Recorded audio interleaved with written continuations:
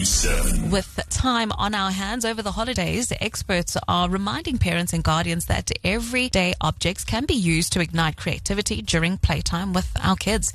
We roped in some experts to help us navigate the holidays with suggestions on how to spend quality time with our kids. Hot 1027's Tara Penny has more.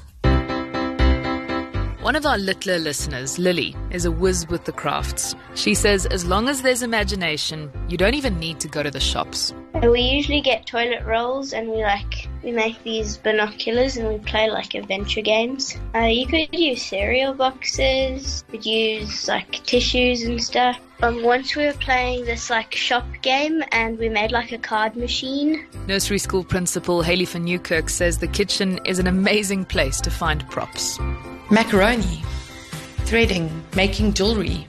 We're working on sequencing, we're working on patterning, we're working on hand-eye coordination. Again, developing our fine motor skills.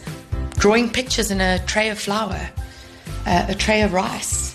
And occupational therapist Leanne Rowson says when it comes to playtime, we need to let our children lead. And I think what often happens as parents, and because we live these busy lives, we're like, our child needs to play.